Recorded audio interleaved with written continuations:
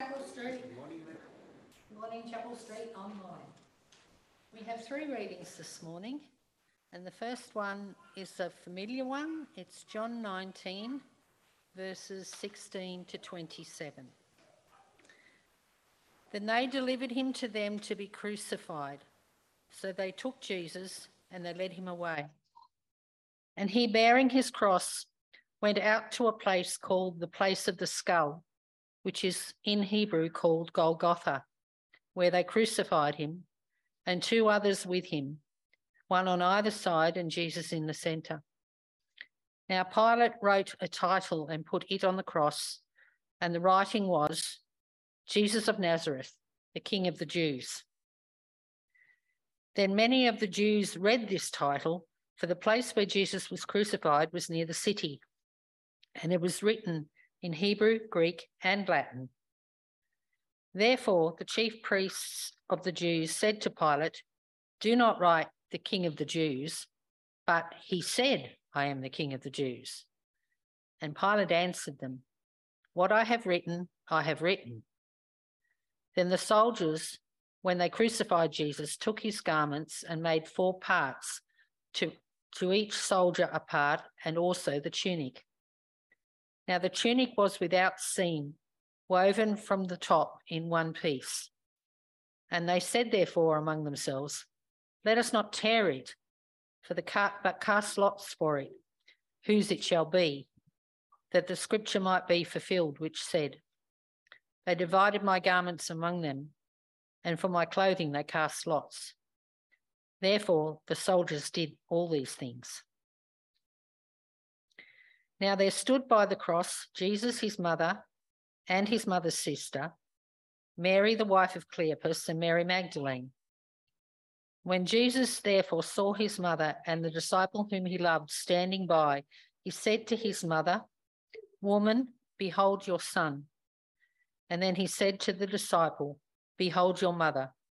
And from that hour, that disciple took her into his own home. Now, our second reading comes from Colossians chapter 2. There we go. Verses 8 to 15.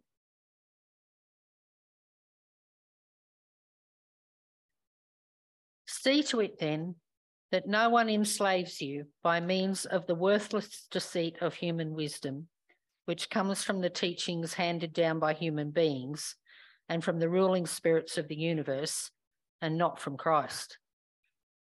For the full content of divine nature lives in Christ, in his humanity, and you have been given full life in union with him. He is supreme over every spiritual ruler and authority. In union with Christ, you were circumcised, not with a circumcision that was made by human beings, but with the circumcision made by Christ, which consists of being freed from the power of this sinful self. For when you were baptized, you were buried with Christ, and in baptism you were also raised with Christ through your faith in the active power of God, who also raised him from the dead. You were at one time spiritually dead in your sins, and because you were Gentiles without the law. But God has now brought you to life in Christ. God forgave us all our sins. He cancelled the unfavourable record of our debts with its binding rules and did away with it completely by nailing it to the cross. And on that cross, Christ freed himself from the power of the spiritual rulers and authorities. He made a public spectacle of them by leading them as captives in his victory procession. And finally, in our final reading is in Isaiah, and that's the whole of the chapter.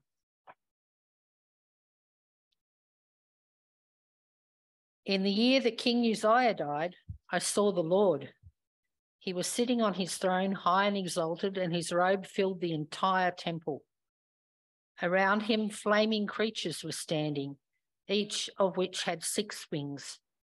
Each creature covered its face with 2 wings and its body with 2, and it used the other 2 for flying. and they were calling out to each other, "Holy, holy, holy, the Lord Almighty is holy. His glory fills the world."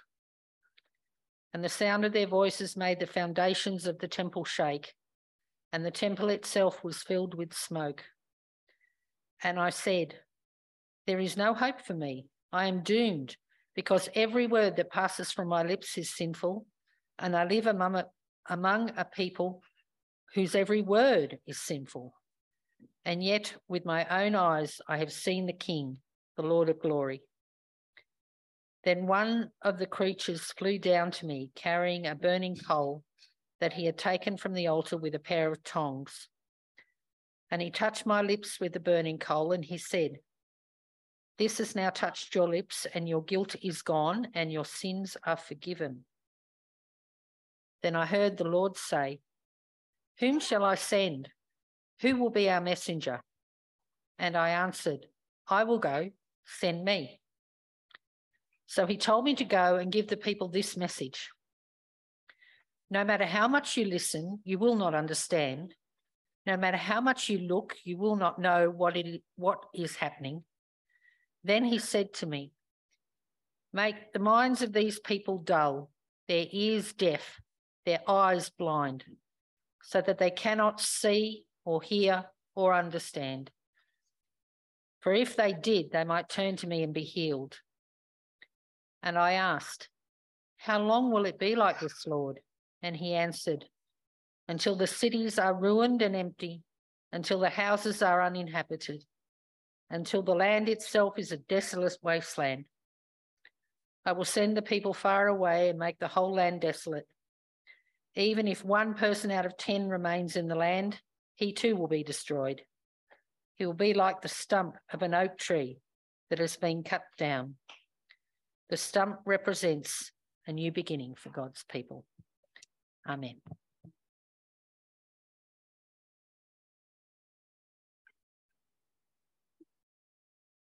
Morning, children of God.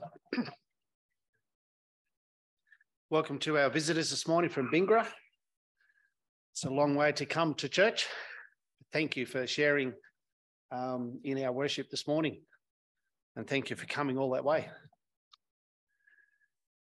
Let's pray. Lord, I want to thank you, Lord, that you have given us your word. And Lord, I pray that as we look into your word, that you will open our hearts, that you will teach us this morning. Lord, I pray that you'll speak for me, that my voice will last the distance. And Lord, I pray that it will not be me, but your words be spoken and be speaking to the people here. Lord, for us these things in Jesus' name. Amen. I remember in the last 20 years or so, Armidale was having major issues with the water. You pour a glass and it'd come out cloudy.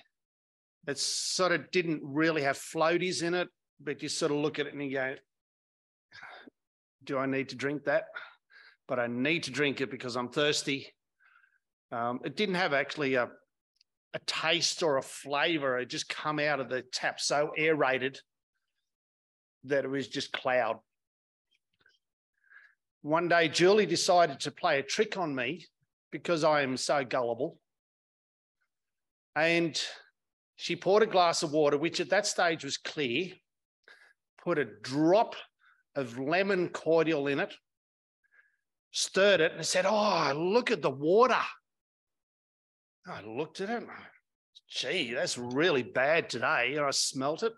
Didn't have a smell, and I tasted it. I go, it tastes the same as what it always does with it cloudy. And I thought, wow, this is really bad. And I believed what was going on. Julie couldn't contain herself any longer, and she let the cat out of the bag saying what she'd done. And I felt about this big. Have you ever been in a situation where you've been gullible or easily led, and you've believed what has been going on? Julie's quite good at tricking me.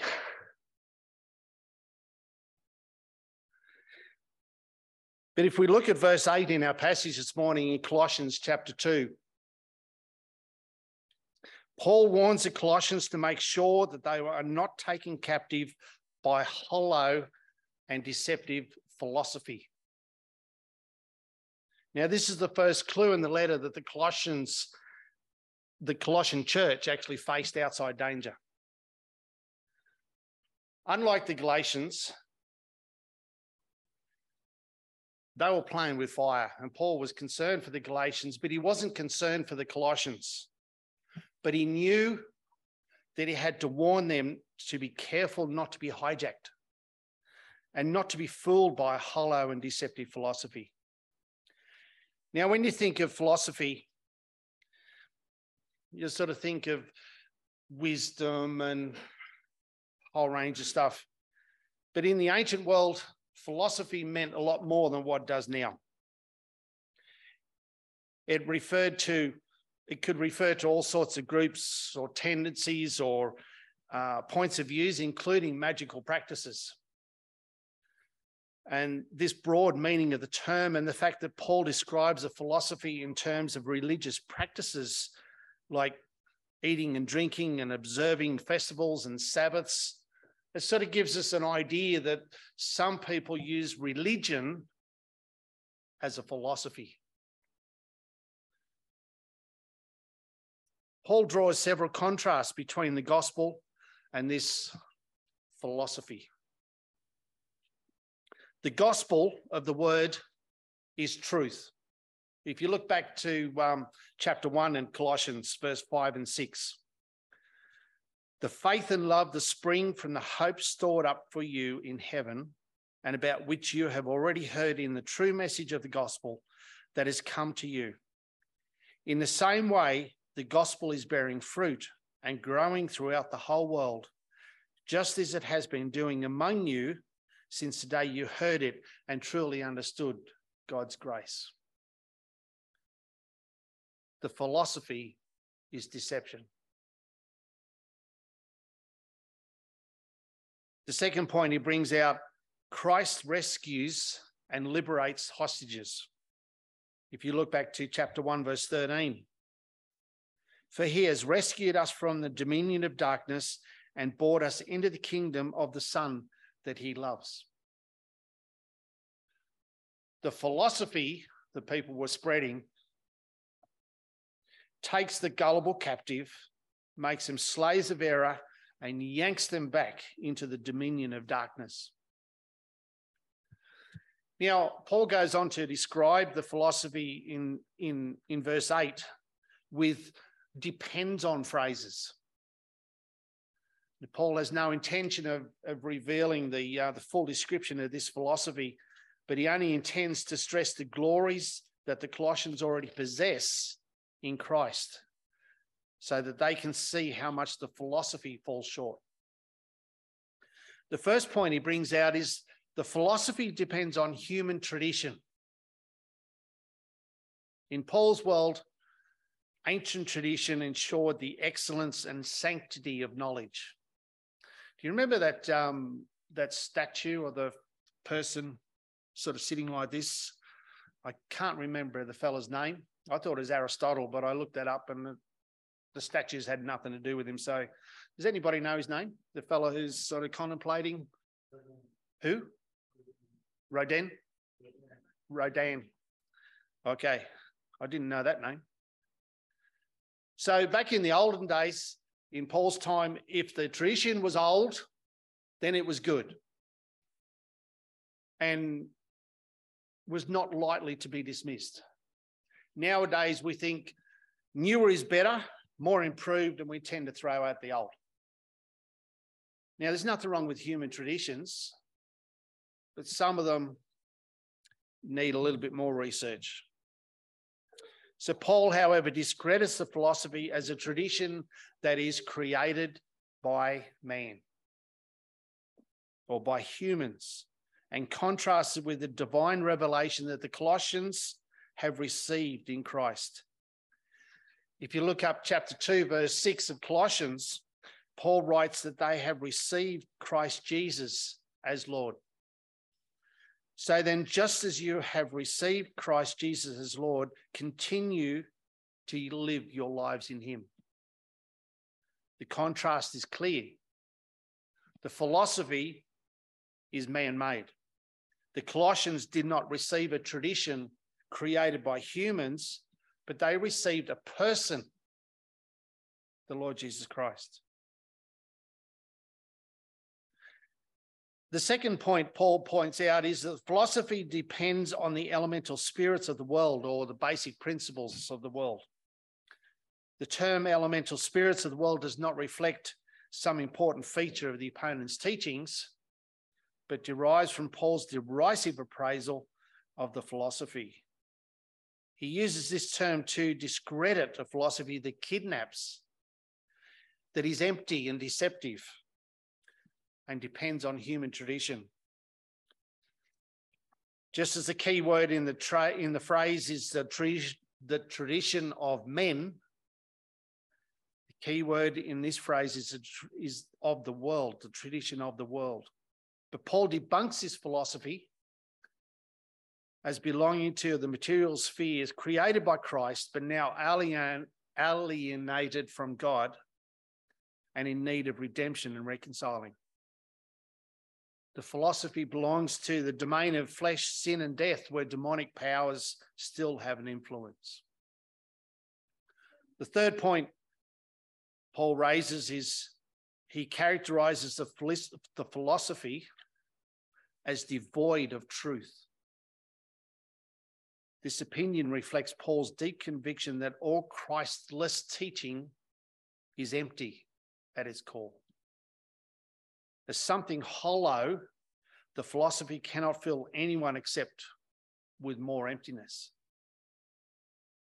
By contrast, the Colossians and us receive the word of God in its fullness. If you look at chapter 1, verse 25, I have become its servant by the commission God gave me to present to you the word of God in its fullness.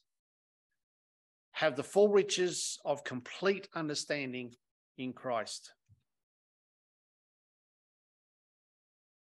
And then if you look at chapter 2, verse 2, he says, my goal is that they may be encouraged in heart and united in love, so that they may have the full riches of complete understanding, in order that they may know the mystery of God, namely Christ.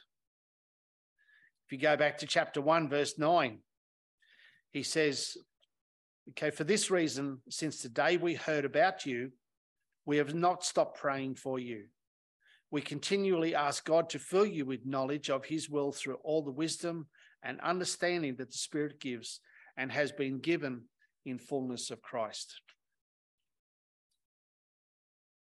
Then if you go to chapter 2, verse 10, he says, and in Christ you have been brought to fullness. He is the head over every power and authority. Now, to counter the attraction of the philosophy, Paul reiterates in verse 9 of chapter 2, for in Christ all the fullness of the deity lives in bodily form, with what he said in chapter 1, verse 9. For this reason, since the day we heard about you, we have not stopped praying for you. We continually ask God to fulfill you with the knowledge of his will through all wisdom and understanding that the Spirit gives. Now, in the Old Testament, the fullness of God refers to God's presence, as Anita read in Isaiah. If you turn back to Isaiah chapter 6, look at verse 3, and they were calling to one another, holy, holy, holy is the Lord Almighty. The whole earth is full of his glory. The basic affirmation of Christianity is that God was fully present in Jesus. The fullness of the Godhead dwells in him. So what Paul is saying is that in Christ, all the fullness lives in solid reality. The reality of the indwelling of God in Jesus, the man, is not a shadow reality or virtual reality. It is something solid, genuine, and true. Paul's main point, however, is that you have been fulfilled in him. You have been given fullness in Christ. If you look at verse 10 in chapter 2 of Colossians, for in Christ all the fullness of the deity lives in bodily form, and in Christ you have been brought to fullness. He is the head over every power and authority. So since Christ is a fulfillment of God and believers are in him, they all have the fullness human beings can ever possess. Did you hear that? Since Christ is the fulfillment of God in believers and believers are in him, they have all the fullness human beings can ever possess. Now, the Corinthians, they seem to be a boastful lot, and they face the danger of becoming puffed up by a belief that they had already arrived in Christ. If you look at 1 Corinthians 4, verse 8, he said, already you have what you want. Already you have become rich. You have begun to reign, and that without us. How I wish that you really had begun to reign, so that we might also reign with you. So Paul tried to show the Corinthians that they were full of themselves instead of full of Christ. But the opposite was true of the Colossians. If you look down to verse 18, which will take away a little bit of Jared's thunder next time he preaches, it says, do not let anyone who delights in false humility and the worship of angels disqualify you. Such a person also goes into great detail about what they have seen. They are puffed up with idle notions by their unspiritual minds. So apparently they were apparently in more danger of being deflated. That's the Colossians. The opponents tried to disillusion them that the fullness they yearned for was unattainable either through Christ or through Christ alone. And Paul tells them that they have all the completeness that they need in Christ and do not need to look anywhere else. That's a pretty amazing promise, that we have everything we need in Christ. We don't have to look elsewhere to anything that the world offers. The Colossians have been filled in Christ and have also received a divine circumcision in him. Paul's mention of the circumcision of Christ is probably prompted by the opponent's claim that the Gentile Christians in Colossae lacked the crucial marker that would identify them as God's people.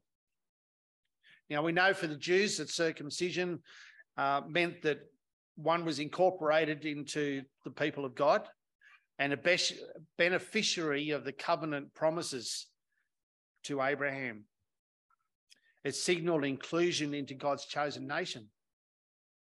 It was the fundamental identity badge that the Jews had for membership in God's people. And in essence, it was their confession of faith, as well as an act of obedience to God's holy law. Romans 2:25-29. Circumcision has value if you observe the law. But if you break the law, you have become as though you have not been circumcised. So then, if those who are not circumcised keep the law's requirements, will they not be regarded as though they were circumcised? The one who is circumcised physically and yet obeys the law, the one who is not circumcised physically and yet obeys the law will condemn you who, even though you have the written code and circumcision, are a lawbreaker. A person is not a Jew who is only one outwardly, nor is circumcision merely outward and physical. No, a person is a Jew who is one inwardly, and circumcision is circumcision of the heart by the Spirit, not by the written code. Such a person's praise is not from other people, but from God. So Paul argues that circumcision is a meaningless sign unless it signifies a cleansed heart. And he goes on to argue that the cleansed heart can only come from Christ. True circumcision has nothing to do with slicing off a piece of flesh from the body. It is something related to Christ and given by God. So what has God done for us? Paul balances Christ's death, burial, and resurrection by specifying three things that God has accomplished in Christ. The first one is, we are dead. We were dead in our sins. God made us alive with or in Christ. Colossians 2:13. When you are dead in your sins and the uncircumcision of your flesh, God made you alive with Christ. He forgave us all our sins. Okay, so the union with Christ in his death means that the Gentiles' physical uncircumcision no longer signifies their present spiritual death and future condemnation. The second thing that Paul raises is the written code that was against us. God cancelled. If you look at chapter 2, verse 14, having cancelled the charge of our legal indebtedness which stood against us and condemned us, he has taken it away, nailing it to the cross. So all our sins have been nailed to the cross. And then he points out that having stripped the powers and authorities, he made a public spectacle of the rituals and the traditions. Look at verse.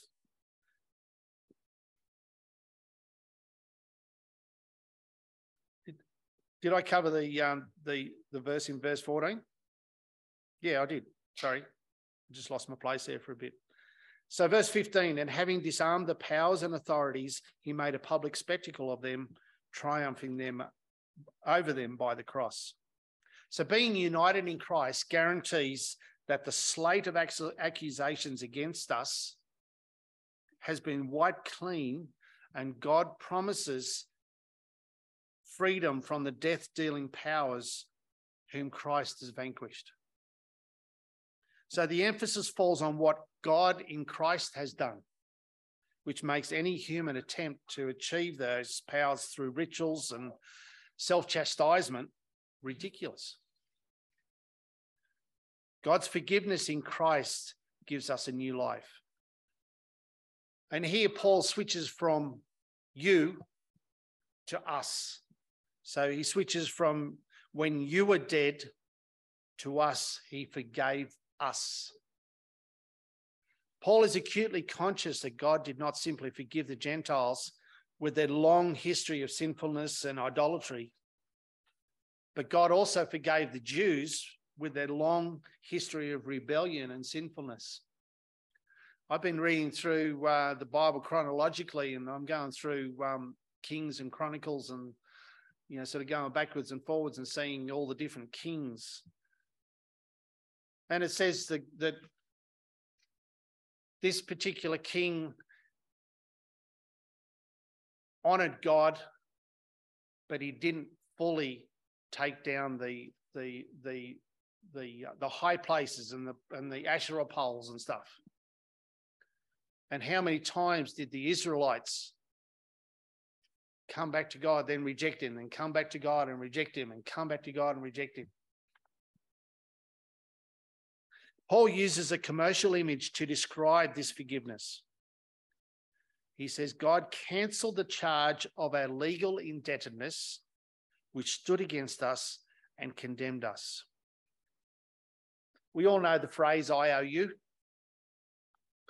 which is basically a charge that acknowledges the obligation to pay a debt and is signed by the debtor.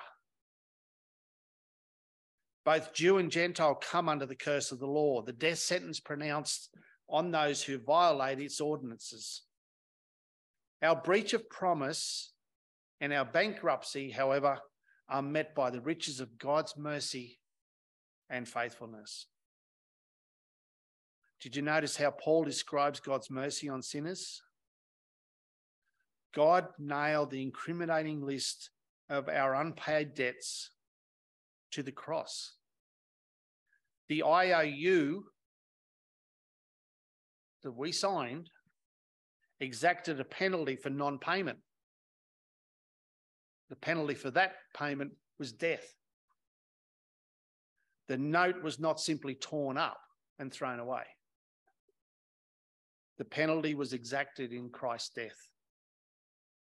The metaphor of nailing it to the cross alludes to the practice of placing the charge above the criminal who was on the cross. And if you go back to that passage that Anita read in John chapter 19, it said Pilate had a notice prepared and fastened to the cross. It read, Jesus of Nazareth, the King of the Jews. Many of the Jews read this sign, for the place where Jesus was crucified was near the city, and the sign was written in Aramaic, Latin, and Greek. The chief priests of the Jews protested to Pilate, "Do not write the King of the Jews," but this man claimed to be the King of the Jews. And Pilate answered, "What I have written, I have written. Don't get me to change it now." The difference is that the guilty parties were not nailed to the cross with it, only Christ.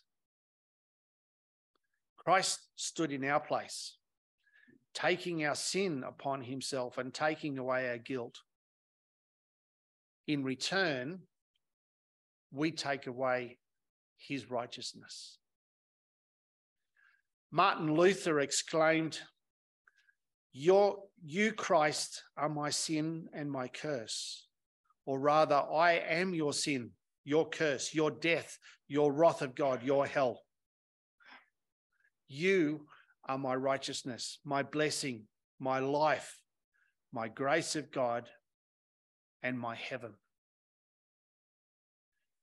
If we die with Christ, who took the verdict of condemnation against us, then our debt has been paid in full. Those who are in Christ are no longer in default. This passage combines a first warning to the Colossians about the hollow and deceptive philosophy they were facing with a forceful reminder of what they have received through Christ when they were baptized in him. And Paul raises three vital issues in this passage. He stresses the all-sufficiency of Christ for our salvation. We can't do it on our own. His death and resurrection are definitive means by which God has reconciled the world, and Christians who have been baptized into that death will be raised from death with him. We need no other mediator except Christ. The second point, he emphasizes that God has provided Christians complete forgiveness and fullness in Christ. All charges against us were eradicated by his sacrificial death. We can only have forgiveness in Christ, and we need no other fullness except the fullness given us in Christ. And thirdly, he affirms that God, through Christ's cross and resurrection, has overcome all the threatening powers that have come against us. We need no other power except the power of Christ. Let's pray. Lord, I want to thank you, Lord, for the message that you've given us today, for the reminder that we don't need any other mediator. We don't need any other fullness. We don't need any other power. All we need, Lord, is you. Thank you, Lord, that you have died for each one of us and have saved us. And I pray that as we look into your word a little bit later, that you'll teach us and guide us and remind us of these truths. In Jesus' name, amen.